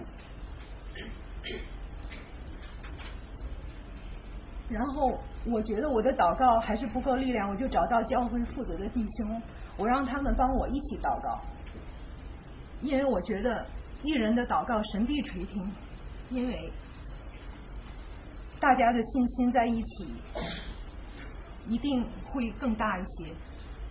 后来教会的弟兄帮我祷告以后，我感觉心里很平安，因为我觉得这件事已经在神的手里了。我觉得在神手里的事情一定是很稳妥的事情。之后开庭前1个月，我心里非常平安，我每天就是祷告、读经、唱赞美诗。然后之后出庭的那一天，我跟我老公心里都非常的平安，因为我们相信神与我同在。那天我们出庭前一起祷告，然后只要有时间就不停的祷告。然后开庭了，法官就是说让我跟证人都到外面等候区去等，让我老公跟律师在法庭里面。因为我老公有记忆力障碍，我就害怕那个法官如果问很多问题的话，他没有办法回答。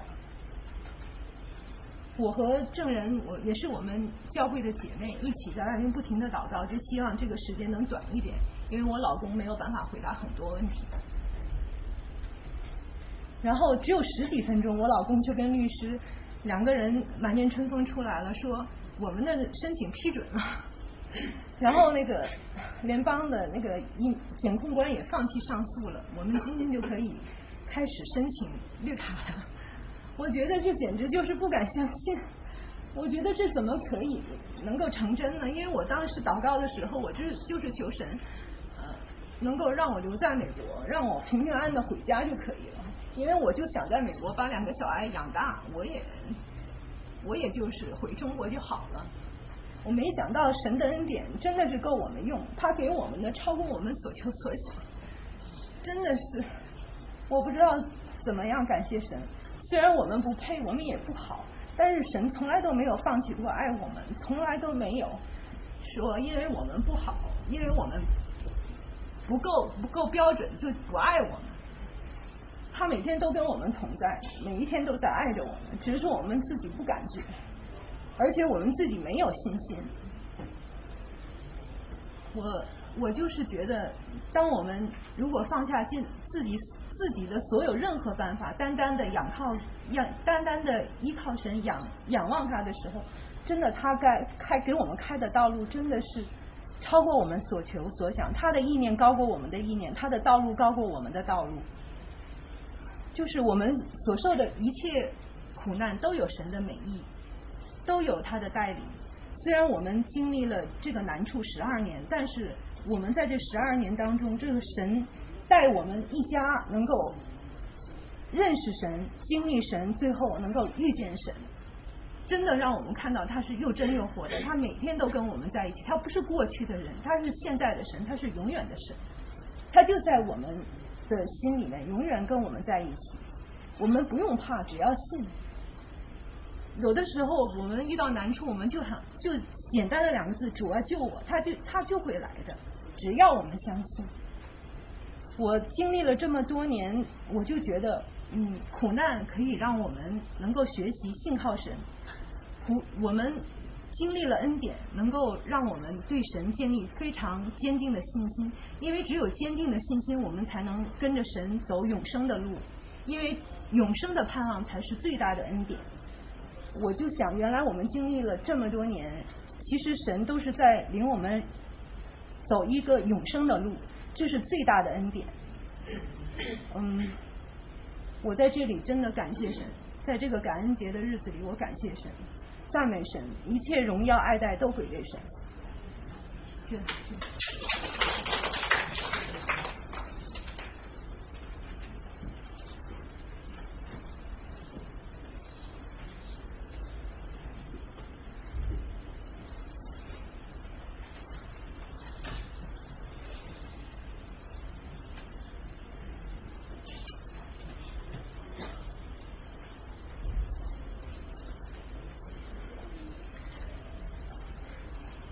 弟兄姊妹平安，我感谢主，我今天就说几句话。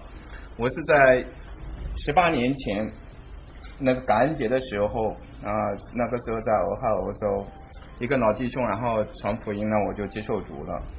那么在这个18年当中，我上来我想要感激的是什么呢？我是最想感激的是什么呢？我现在开始有这个感恩的心了。因为什么呢？我自己觉得的话，我这个人天生就没有一个感恩的心。我上大学的时候是干什么呢？我觉得那大学然后那老师差多了，那学生对我也不好，所以我一毕业了，我还对母校有没有感恩之心呢？没有，你知道吗？然后我觉得我们的主然后对我也不好，因为什么呢？我当时的话，然后在这个科学院的一个研究所那时候评职称那个说10个人当中呢，就淘汰1个人，然后就偏偏把我给淘汰了，你知道吗？所以我觉得，然后这那什么呢？这是中国的科学院也是那什么呢？没感情，弟兄姊妹。然后你想一想呢，我就今年越来越发现是什么呢？我就观察了在教会很多的弟兄姊妹，我发现我曾经帮过他们的忙一转眼的话干什么？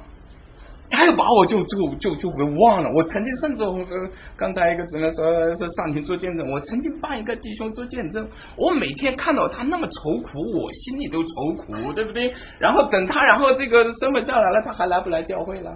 不来了，你知道吗？那我就觉得这个人怎么都是白眼狼，你知道吗？那不仅仅是外边的人，我发现我自己也是这样的。因为什么呢？就是姊妹，我这个5月份回去的时候，我感谢主我觉得的话神激励我要那什么呢我要为主做工。我就去一个教会的话呢，然后讲了3天的道，结果你知道我妈然后说什么呀？她说我妈说的话，我这次回去的话，我竟然没有哪怕花1天的时间在那陪她干什么呀？说话。弟兄姊妹，那弟兄姊妹你有没有看到我这个人真的是没有感恩的心，弟兄姊妹。所以弟兄姊妹，那我现在然后就是想，大家有没有想过的？我不知道在座的各位，你有没有想过，你的心曾经也可能像我一样的？我们有的都是什么抱怨，然后我们得到的我们干什么？一扭头然后就忘了，弟兄姊妹，是不是这样？我们真的是，当我们看到我们的家人曾经为我们所做的，我来了美国了之后，我发现很多的人帮助过我，那我现在然后是才开始慢慢的想到，我应该干什么？要为别人然后去做。我们当时在一个大学里面的时候，我们那个时候是留学生呢，别人陪我然后去开车学开车，对不对？带我去买菜。那么我也真是干什么呢？我觉得我最近2-3年我才想到，哇，我应该要帮助我们教会的然后这些有需要帮助的人，弟兄姊妹。所以你想一想呢，我现在然后就想到圣经上面讲我们的心都是干什么？不认识主的时候都是那个石头的心，弟兄姊妹，是不是？那我感谢主，然后神把我的心已经换了18年了，我现在才开始看到我那个什么心是软的了，弟兄姊妹，对不对？所以真的是很感谢主，弟兄姊妹。那我现在然后就是干什么呢？哇，我就经常会看到，哇，这个神要借助我的话要干什么呢？有一个感恩的心今天呢，因为我姊妹不在的话，然后我也就稍微说一句，虽然没有提到得到批准，弟兄姊妹，那我就发现是什么呢？我发现，然后其实是有的时候我的姊妹也是个盲点。我们结婚了这么多年的话，她竟然然后说我的话，然后什么都没帮助她。可是我自己然后心里面觉得的话，你看我这几年是兢兢业业的，我为了她做了什么事情？我今天然后去看怎么会是这样？原来对方跟我是什么一模一样的，我们眼睛都是这样的，一睁眼的话就是干什么？看不到对方的好处了。所以在座的各位，那么在感恩节这个时候，你回家你去仔细去想一想，而且呢，我就跟弟兄姊妹们说了，在感恩节呢，彼此都想一想对方的好，阿门，对不对？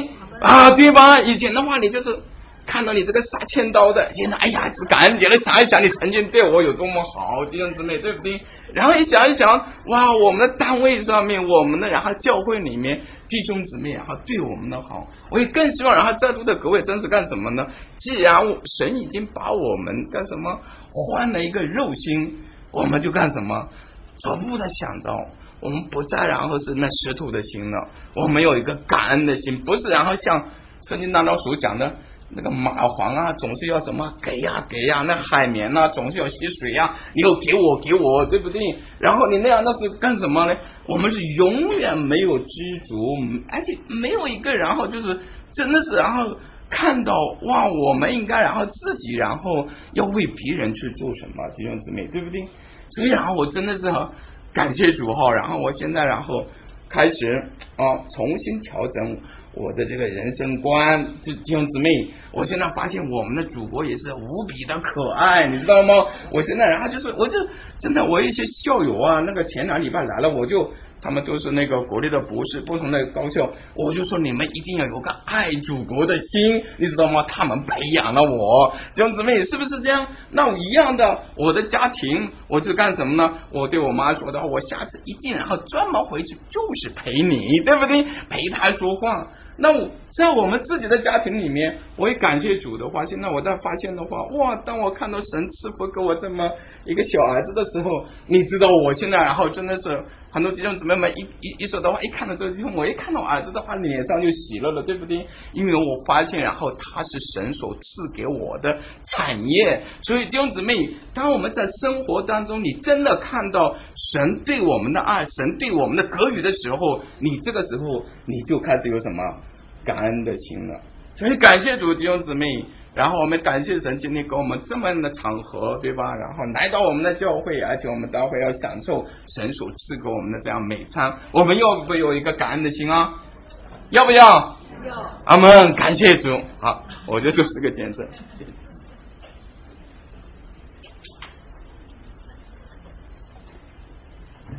弟兄姐妹们平安。那我想今天呢，因为我自己的见证呢，前2年也讲过了，我家里有几个见证也讲过了，但是有一个我还没有讲，就是我弟兄本来是一个铁色的心肠，怎么会变成一个柔软的心？2007年，我带了我弟兄去Virginia特会，那当时呢，一个祷告会，第二天早晨的祷告会，我去参加了。那我就流泪的祷告，我说主啊，我说为什么我弟兄在2个礼拜将要开始的特会催促我要参加这次特会，他不早说，我已经 register 了，我已经挂名了，他不早说，就是在2个礼拜之前憋着我一定要报名，一定要报名。我说哎呀，我说主啊，我不知道如何，是不是放在 waiting list 上。还有一个呢，我接到了一个通知，他们说既然你已经报名了，你弟兄你先生可以参加，因为已经有一个单独的房间给你。当时我就心里面非常的感恩，我马上打个电话给一个弟兄，他是在 Poughkeepsie， 我说哎弟兄啊，帮忙了，这下子要你开去到Virginia。他怎么说？他说对不起，车子已经满了。那时候打的时候是中午12点钟，我说哦已经满了，没有关系，再祷告，主会安排。哎，到晚上7点钟又来了个电话，我一接就是他的声音。我说怎么弟兄啊，怎么又打来了？我这个下午没有平安，因为主对我亲自说话，我有我的旨意在 Amy 的先生身上，你一定要送他来聚会，来特别聚会。哦，我说你真的一个下午没有平安吗？他说是的，我真的跟你说实话，我一定要带你们去。那2件事情就是这样神奇的落在我的先生的身上，我当时非常的感恩。我说主啊，你必定有你的美意。那我就参加早晨第2天的一早的祷告，我就流泪。我说主啊，这2件事你如此神奇的解决了，已经来到了，而且房间也订好了。主啊，求你兴起你的仆人啊，在他身上啊做耕耘的工作，但是主要是你的圣灵。当我一祷告啊，我因为一直在哭嘛，因为我想来想去，在我不能，在神凡事都能，我只好默默的祷告。以下一段时间就是吃早饭，我就看到，我就跟另外几个朋友坐在一个地方吃早饭，有一个弟兄是 South Jersey 一个 Charles， 他就祷告完结束，一看见我弟兄先生在向我招手，他马上跟我悄悄的说 Amy， 我要向他做我的见证，主怎么得罪了我要感动他，你为我祷告。我说好，我就跟了其他几个朋友去了。Charles 就跟我弟兄讲自己的见证啊，讲完了他一边在讲，一边我看他眼圈都红的那个弟兄，他本来是一个流浪在街头的那个 homeless， 怎么样被主得主，然后完全改变他一颗心，完全的亲近主。他的见证他自己在哭啊，他握住我的弟兄一边祷告，连着4天没有动情。第2天我弟兄朝我发火，我先生他看见我一回到宿舍里，他怎么说啊？我后悔来的，他们都围攻我啊！我说我说是吗？他们都围攻你，而不是跟你讲爱的见证。好了不说了啊，我反正来了啊。第3天第4天我看到许许多多神的仆人，最后一天第5天我切切的祷告，因为我不愿意多说话，我就让神动工。我也记得没有去特会之前，2个老仆人盯着他传福音，他怎么说？神的时间还没有到，你们不要 push 我啊！那我想来想去，我一直在祷告。第5天很神奇，有一个姐妹就是刚刚传福音的她的太太，他们夫妇俩是很有神的恩师，特别是传福音。那她的姐妹呢，那个脸呢跟我先生的亲妹妹一模一样的长得，声音也一样。她的妹妹是 Evangelist 的 California 的也是。那么早晨一大早我就看到她的姐妹，比如说我的先生一起去吃早饭，他一边在向他耐心的解释他怎么接受主的过程，他也非常的感动一个神的见证，主耶稣宝血接近他的见证。那我先生听了之后，他回来完全不同。我走到那个饭厅的门口，我看到他满脸笑容，那个脸色也不是暗暗的了，好像是春天的荣光满面了。我说哎，这怎么奇怪了？昨天晚上还在闷闷的发火啊！神就是这么奇妙。当我跟他一起吃早饭的时候，他一边跟我说，他说今天我遇见了我的妹妹，我妹妹是很对主那个传福音是很有一种 zeal for Jesus 啊，就是热心的火热的为主。他刚谈到这一点，他说我真对不起我的妹妹，她已经走了，我对不起她，我一直把主耶稣关在门外。今天这个姐妹声音脸容跟我的妹妹一样的，我心里怎么不内亏呢？啊，我的心门被她的灵，主的圣灵完全打开。他说我一定要接受主耶稣，我把他关在门外这么久，我犯的罪这么多啊，他讲，因为他犯的罪的的确确很多，你们一听就要笑了。3个老婆啊，今生的骄傲，眼目的情欲啊，年轻的时候都爆发完了，现在年老了还不归主，什么时候归主啊？我心里喜乐的不得了。我说哈尼，你真的愿意完全接受主吗？啊，他说是的，今天就是主给我的时间到了。我当时就再三的感恩。第2天、第6天就是最后一天快了，他就召集5个家庭啊，所有向他传过福音的一起坐在他身边。那么几个长老都来了，他一边祷告一边流泪。那我坐在他边上，我听他祷告，他就诉上自己的罪孽。他说主的恩典临到我身上，我赦罪的平安，心里面完全是敞开的，是圣灵把我这个心门啊打开了我心中的眼睛，我看到流宝血的主耶稣，我听到了他的呼叫，父啊，原谅他们所做的他们不知道。这是对罪人的赦免的呼求。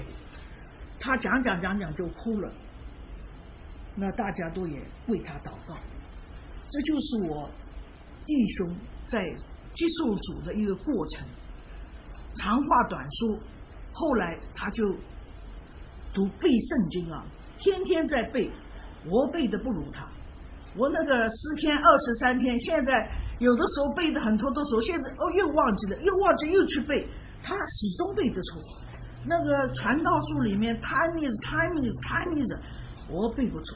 我就是跟他讲，我说你背了之后还有什么？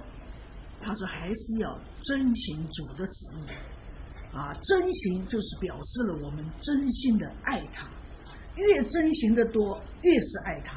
所以感谢主，我的弟兄终于他在1907年完全把主接到自己的心里。我真的为这个事流泪流了多少次，但是神是奇妙的，他借着一个姐妹，而且是卡利福尼亚的姐妹，就是这样神奇的救了他的灵魂。我为主给了他这么一个天使，我献上感谢和赞美，因为众仆人为了他失丧的灵魂，终于把他99只以外一个小羊抱到羊圈，我万分的感恩。谢谢大家。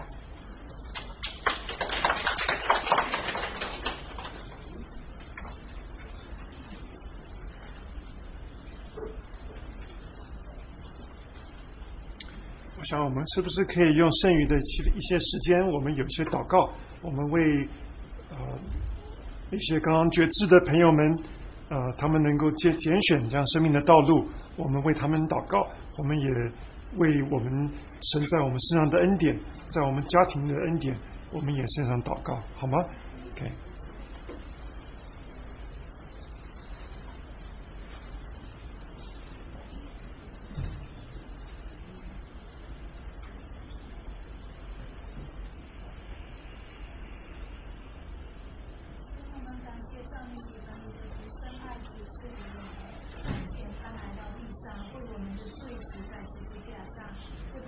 生命的道路指示给我们，让我们今天有满足的喜乐，也有永远的福乐。我们为了这样的恩典，再一次在你面前低头敬拜。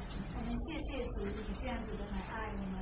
但愿主你自己在你的子民当中，主啊，真的也在这些福音朋友当中，今天愿意接受你的救主的一生来引导他们。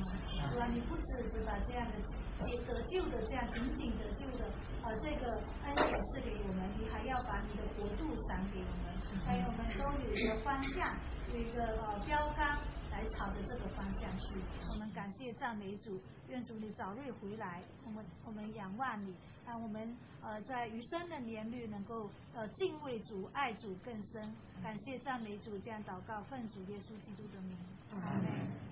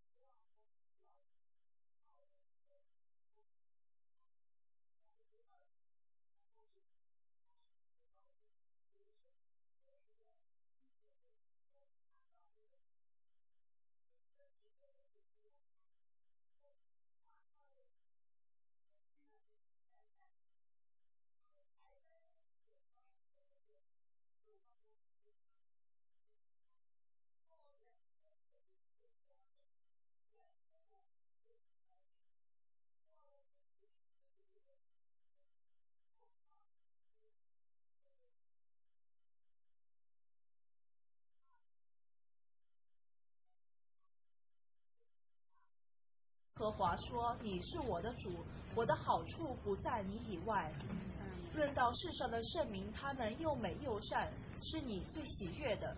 主啊，我将你常摆在我的面前，因你在我右边，我便不致动摇。因此我的心欢喜，我的灵快乐，我的肉身也要安然居住。因为你必不将我的灵魂撇在阴间，也不叫你的圣者见朽坏。你必将生命的道路指示我，在你面前有满足的喜乐，在你右手中也有永远的福乐。主啊，在感恩节的时候，主啊，我们的心欢喜，我们的灵快乐。主啊，我们感谢，我们赞美你。在我们目前所经历的人生的道路中，主啊，有高山有低谷，主啊，但是我们知道你时常伴随着我们。我们感谢，我们赞美你，你没有撇弃我们为孤儿。主啊，你使孤独的有家，你使软弱的变为刚强，使贫穷的变为富足。主啊，我们感谢，我们赞美你。主啊，求你自己也恩待今天来到我们当中的福音朋友们。主啊，求你自己来将你生命的道路指示给他们。主啊，因为你愿人人得救，不愿一人沉沦。主啊，你愿爱每一个人。主啊，也求你自己将你自己喜乐、生命和平安的永远的福乐都赏给他们。我们感谢，我们赞美你，我们把一切荣耀、颂赞、权柄、能力、尊贵都归给你。奉主耶稣基督的圣名求，阿门。